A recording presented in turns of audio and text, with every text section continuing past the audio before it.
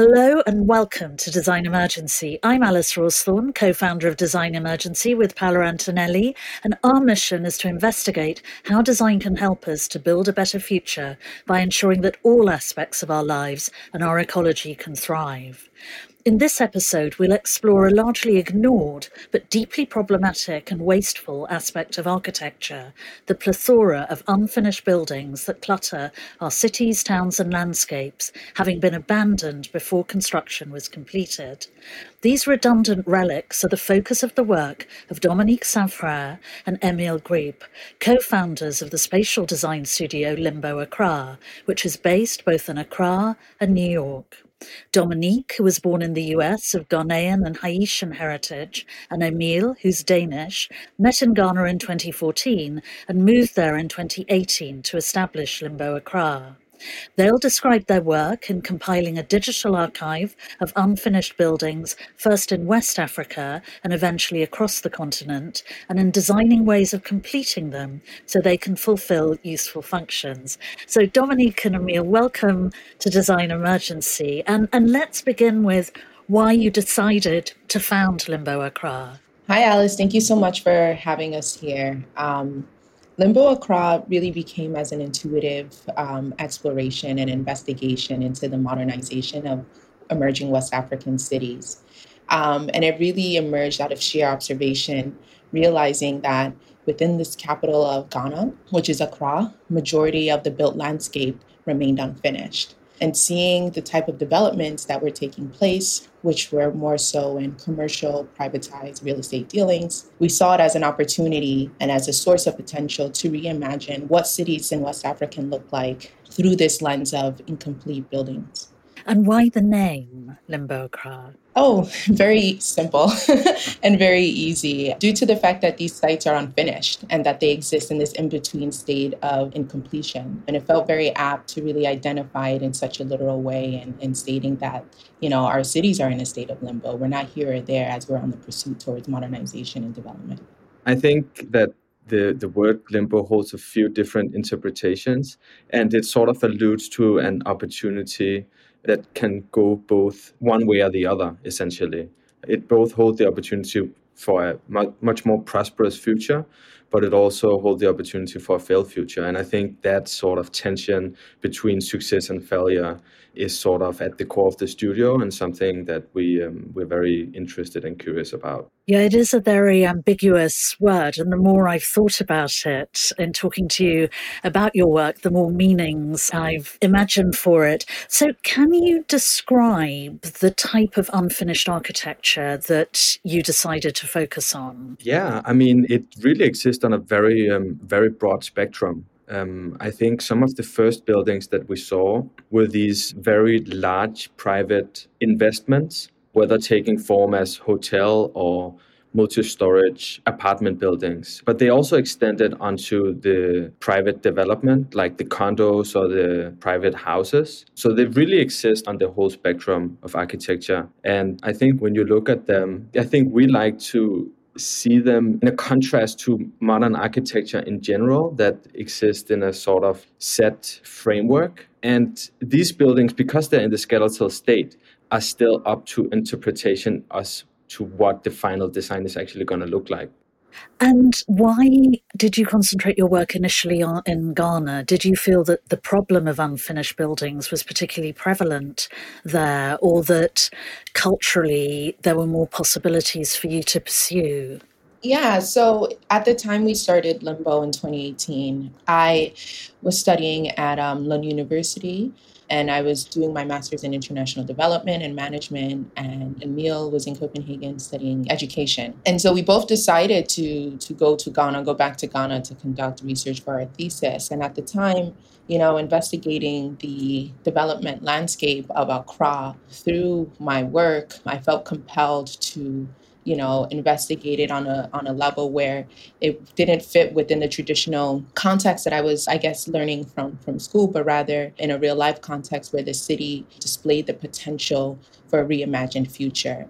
And so again, as mentioned, when we were in Accra, we were very much engaged with the creative communities, with the creative arts economy, and with different groups of cultural practitioners that were really pushing for a new vision and a new future for Ghana.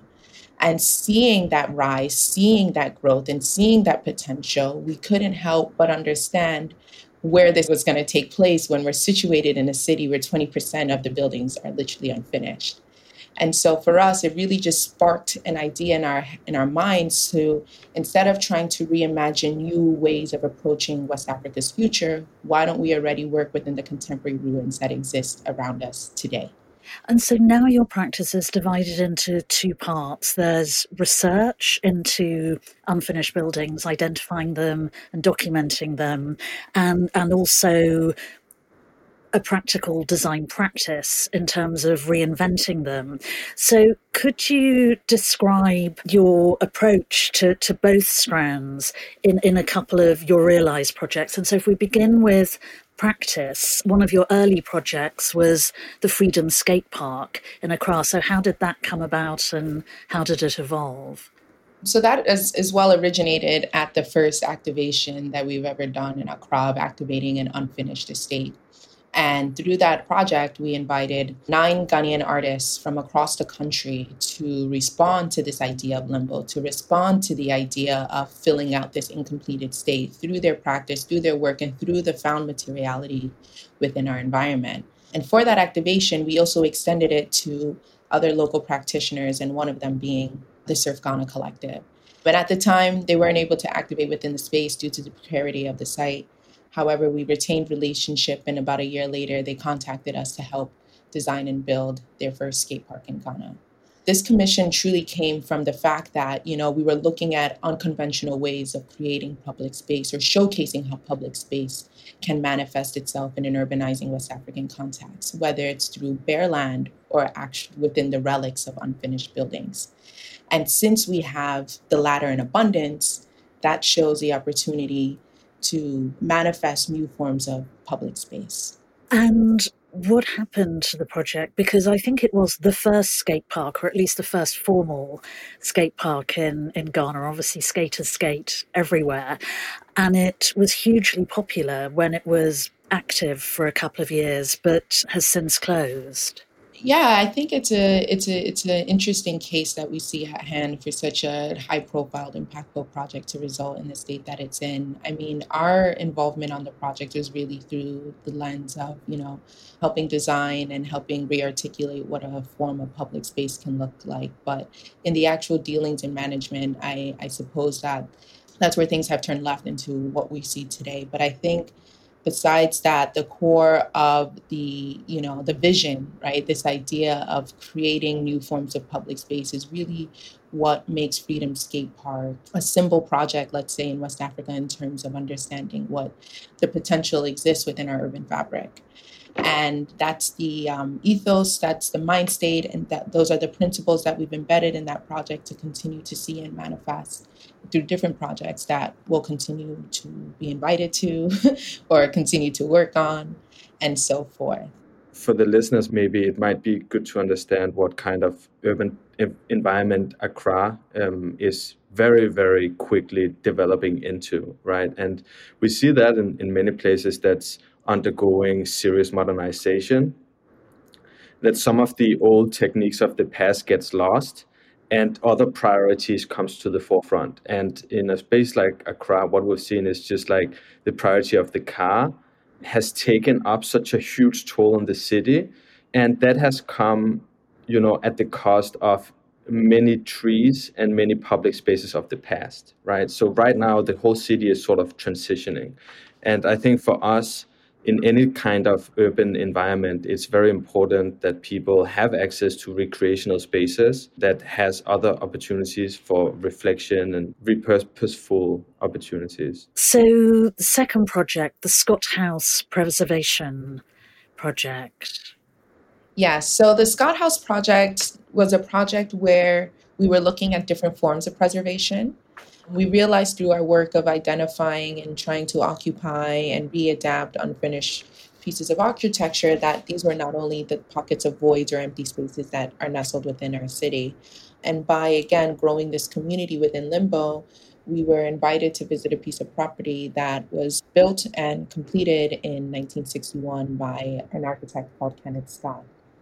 And, this building was beautifully built and executed and housed a beautiful family for many years. However, for the past decade or more, actually, no, 2 decades, it's really been sitting in, in an empty state. And what's interesting about this piece of property is that since it was built in an era, during the colonial independence and so forth, it's situated on a piece of land that allows for urban vegetation. So you don't really see this in Accra as well, where you have large plots of family homes where they still have massive old trees, manicured gardens, and so forth for respite. Oftentimes, unfortunately, when people build in Ghana, especially in this current state, the first thing someone asks is, has the land been cleared? And that meaning, have you, stripped the land of any form of vegetation? Is it bare and ready to be built upon? And by saying things like that and by acting in such a way when we're developing is a bit alarming to us because we completely are eradicating some of these important forms of natural biodiversity. And as Emil mentioned, the type of developments that are happening in Accra are privatized. So if we have each privatized plot or home or project completely stripped of any natural vegetation and without any consideration to that, we are then already seeing how our city is evolving. And so coming to Scott's house, we were very attracted to the fact that this is a piece of property in Accra that lives within this state of green abundance and also exists in this state of emptiness since it's completely unfurnished. We wanted to, again, reimagine how this space could be looked at as a form of public space for this community of Accra and open its doors for people to learn about the history of the structures or learn about the history of the site, the architect, the period, the building was erected within, and then also have a place of respite. I think for us, that's our core mandate in terms of operating and working within West African cities. Understanding where you can have pockets of respite to be able to just breathe or to be able to just sit or be somewhere without being taxed, right? Because oftentimes, in these spaces, you're either meeting at a restaurant or a bar or, somewhere where it's transactional. It's not like you're going down the road to meet at a park and be able to just enjoy each other's company as is. And that's something that the city of Accra is lacking. And so, again, looking at alternative spaces as forms to kind of promote those ideas or promote that form of activity within the city of Accra. So Scott House is really a perfect project for that.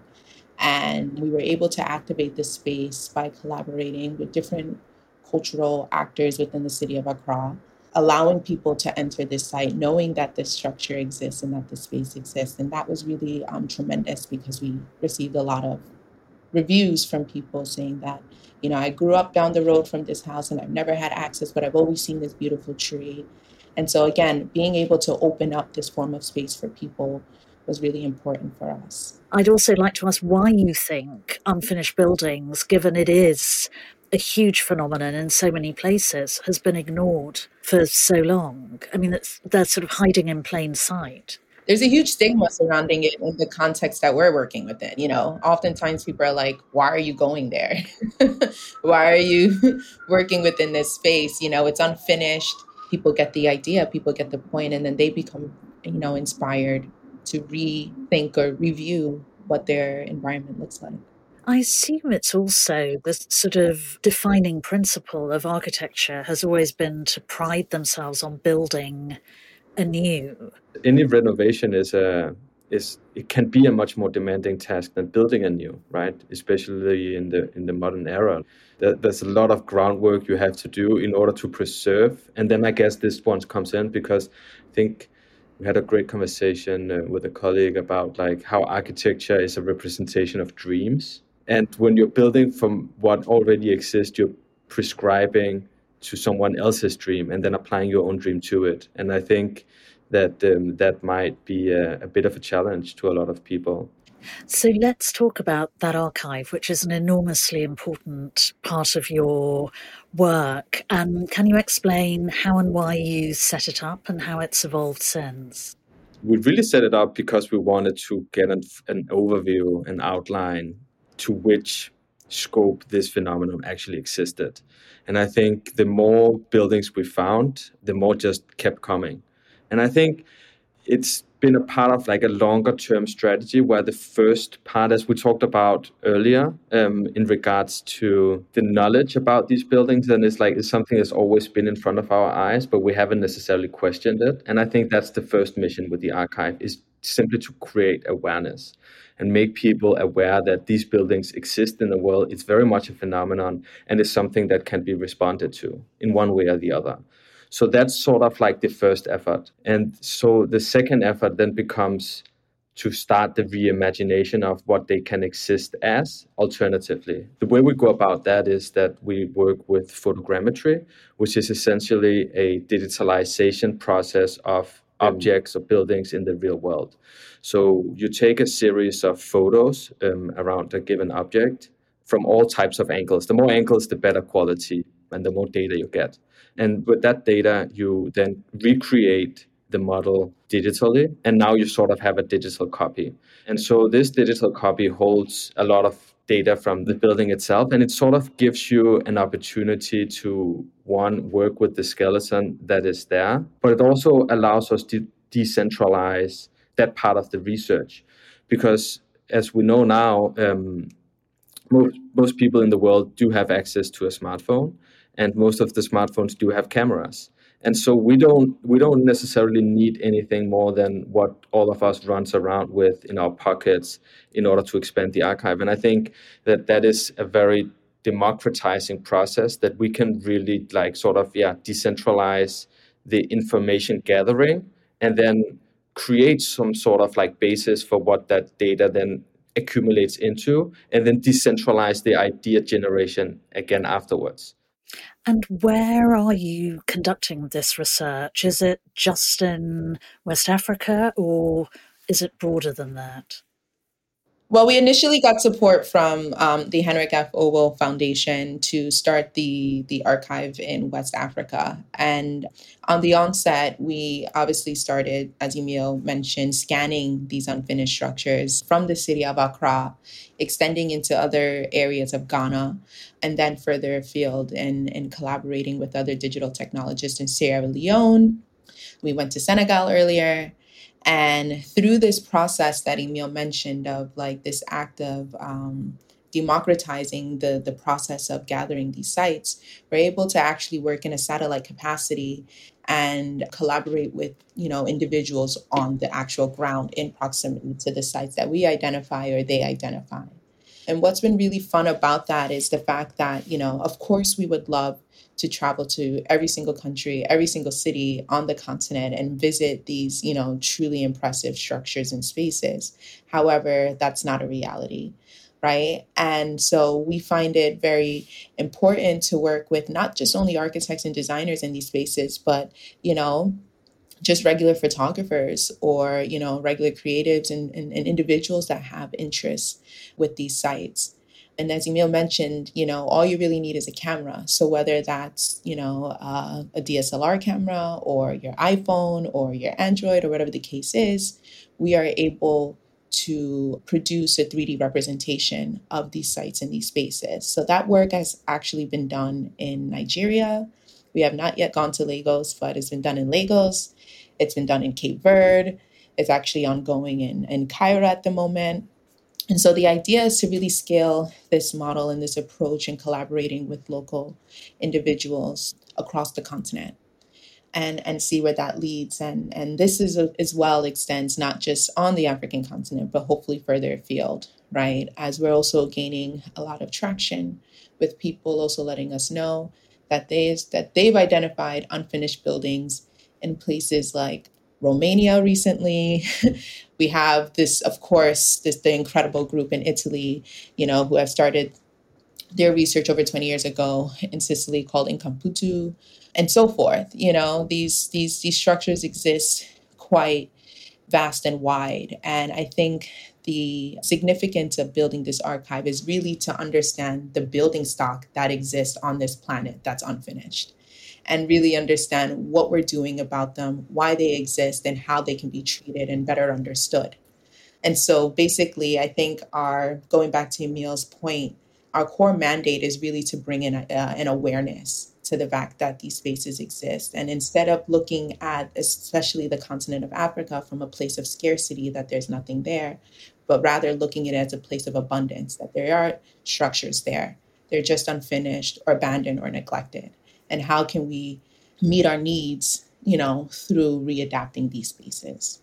I think one of the very interesting thing about this is the testament of time. Like I'm very much looking forward to in let's say 20 years to look back and see what is the status now, right? And I think in potentially in 20 years we will also know how sort of relevant this research is. And the hope for the future for us is that our work is unnecessary, right? That we don't end up with incomplete buildings, and like either we don't build them at the first place, or that we have find a model that we don't even think about it. Like we already have so many different ways we can reuse them as, right? But it might also be a future where there's a lot more of them, and we simply just do not know that yet. If anyone listening to this program is living in proximity to a site, please don't hesitate to reach out to us, and we can find a way where the scans might be a part of the archive. Great. And how can people access the existing archive? So we're actually just getting into building out the platform for that. We haven't launched access to the whole platform yet, but they are on view a few different places at the moment. One forum where the archive is being exhibited is the Chicago Architecture Biennale. Can you talk about how you put that installation together and what your objectives were for it? Yeah, it was a very exciting opportunity. The title of the Biennale is called "This is a Rehearsal." And I think it's so apt to the fact that, we're basically rehearsing different ways of, reimagining our spaces in our cities. And so for this opportunity, we actually worked closely with two junior designers from London, Trini Maria Katakwai and Thomas McLucas, to kind of create this sense of a void. The archive is titled Into the Void, and this idea is to kind of create an immersive experience for people that don't have access to this space to really tap into this sense of liminality, right? This sense of in between and this sense of incompleteness. And that's really what we try to evoke and create at the Biennale. And so what you see are both projection mapping scans of these sites, of 4 key sites from Ghana, Senegal, Nigeria, and further afield. And then on the opposite side of the projection mapping, you have the actual physical photographs of what these sites exist as in this current state. And why do you feel that this problem hasn't been addressed more vigorously before? Because once you're aware of it, you realise that so many of these structures are literally hiding in plain sight. It's a huge global phenomenon, but there's hitherto been very little discussion about it. Why has that happened? First of all, there has kind of been done documentation and research of it, but there's been like sporadic from one region to the next, right? Like Dominique was talking about the research in Italy. I believe there's also been done in China and in Angola. But I want to sort of actually bring that back to a reflection that we had very much in the beginning, because Dominique and I met in Ghana in 2014. And so when we started Limbo in 2018, we've been coming to the country for 4 years. And we'd never noticed that so many buildings were incomplete. We'd never talked about it. We'd never questioned it. And we'd never heard anyone else talk about it either. And so when it all of a sudden like clicked for us and we sort of like saw one of them, we started to see them everywhere. And I think, that notion that sometimes the most obvious things for an idea is right in front of us. We just haven't seen it yet. And it's all about changing the lens or the perspective. And so when we started talking to people about the phenomenon, they were like, yeah, we actually haven't really, reflected about this before, but now we see them everywhere as well. So it just feels like it's one of those things where it's like, as soon as you sort of change your perspective on what the built environment is and what opportunities it holds, you have the opportunity to start that conversation. Our instinctual impulse of reimagining and readapting what these spaces can exist as was through, the practice of the creative arts, right? So we invited artists and, we threw exhibitions in this space to bring awareness. And we're realizing now that we're deepening this research is that, there's much more to what these spaces can exist as, because there's real needs on the continent. So if you have structures that are, completely unfinished and littered throughout cities, littered throughout rural villages and so forth, that are being unattended to, they can also be matched for opportunities to be reconverted, let's say, into a hospital or into a school or into, an actual park. Like, they don't necessarily need to be, these art driven places. They can actually meet the real needs of the individuals living in proximity to these spaces. And of course, that requires more investment and so forth. But the idea is to show that we have these ruins, we have these relics, we have these structures that exist. What can we reimagine their potential as? And one area which is sort of parallel to yours, where there has been progress recently, is in the growing number of architecture practices like Le Carton and Vassal, which are committed to repurposing existing structures, not necessarily unfinished ones, generally completed ones, by redesigning them so they can fulfill new or additional functions. Do you feel that your work relates to that at all? Yeah, for sure. I think that's one of our big inspirations, the idea of working with what already exists. I think sort of methodologically, we don't really appreciate the white canvas too much. Like, there has to be something on it for us to work with it. And I think that it just falls very naturally for us in our inspiration and in our work to work with what already exists. I think that's already, there's already too much stuff out there. And there's so much that's not being used for anything, or that has the opportunity to be used for something else. That approach is a very viable way for developing our futures. And recently you established a base in New York. What new possibilities does that open up for you? And also, if you're planning to continue to research unfinished buildings from there, how will your perspective on them need to be recalibrated? Yeah, so I think, first of all, just to give a little bit of background to why we actually moved to New York, like I said, I'm from Copenhagen, and Dom was born here, but grew up had family ties to Ghana. And it's like, if you combine Copenhagen and Accra, you sort of get New York. And I think we were just ready to make that kind of transition into a combination of the two spots. As for the built context of New York, I think we're still very much finding out how it relates to the practice of Limbo, in the sense of the architectural, like the actual built environment. But what is very interesting about New York from sort of a different perspective is, like, there's so much surplus of materials that holds a great opportunity for reuse as well. And I think our eyes have been a bit shifted towards that. But maybe, Dominique, you can also elaborate. Yeah, no, I think for us, what we're also inspired about being in New York and operating within this context is also understanding what this phenomenon looks like in a context of Latin America and the Caribbean. I want to make a point to the fact that, oftentimes you have this building stock of unfinished property developments exist in the global South due to the fact that, people migrate to Western spaces in pursuit of economic refuge, right? And in the act of migrating, individuals are working, saving money to return that back to their home country to be able to build a new life for themselves or their families, and whatever the case is.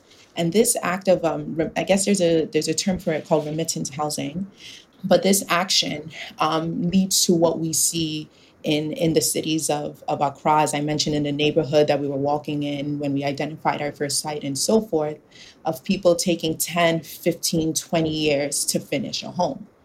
And in that process of taking a decade or more to finish a home, things can happen. People die, people get divorced, people lose their job, and whatever the case is. And so you then have buildings that are completely stuck and unfinished in its state of construction. And so being here, we're able to apply some of what we've been working with in Accra to the context of what we see take place in Mexico, in the Caribbean, and so forth, of people migrating from these regions to America in search of a better life. And then and what you see in their spaces back home are, again, these unfinished or exposed structures that are in a process of construction. And so I think for us is, again, seeing how we can deepen this archive, seeing how we can continue to expand this research, and really apply the thinkings and learnings we learned from Ghana to whatever context that we're operating within now. And one point I want to make as well is the fact that, with working and building Limbo, we've also been working towards, different solutions towards readaptive potentials within our built environment. And that may necessarily not be unfinished buildings, but that could also be linked to abandoned, properties. And I think what's interesting for the case of New York and being here, even though it's on the opposite spectrum of what you see in the city of Accra, is that, the island of Manhattan is actually half empty, from, the private speculative acquisitions that happen from like 23rd Street all the way up until like the Upper East Side, to then, office spaces closing because of the COVID pandemic in the financial district. Right. So you have two forms of typologies that are, that exist within the island of Manhattan that leaves the city empty, even though we see these massive structures within its core. There are empty rooms, empty spaces, and so forth.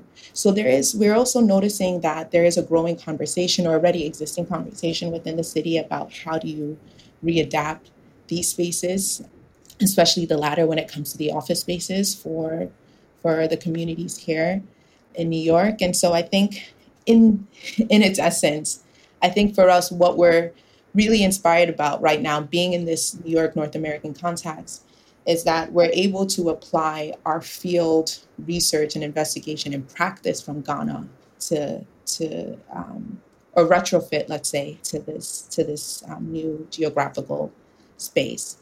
In building this archive, the beauty about it is that, we can operate in a satellite context. And be able to empower other individuals to work with us and collaborate with us on building this archive. So in tandem, we'll continue to be working on that pursuit. And so, as Emil mentioned, if there's any listeners that are out there that knows of an unfinished building project that's in your proximity or anywhere in the world, please let us know. We'd love to include this in our archive and continue to expand. Well, that is a wonderful invitation, which I'm sure lots of people will take up. So Dominique and Emile, thank you very much for sharing your work and your plans with us. And thank you all for listening. You can find images of the projects that Dominique and Emile have described on our Instagram feed at design.emergency.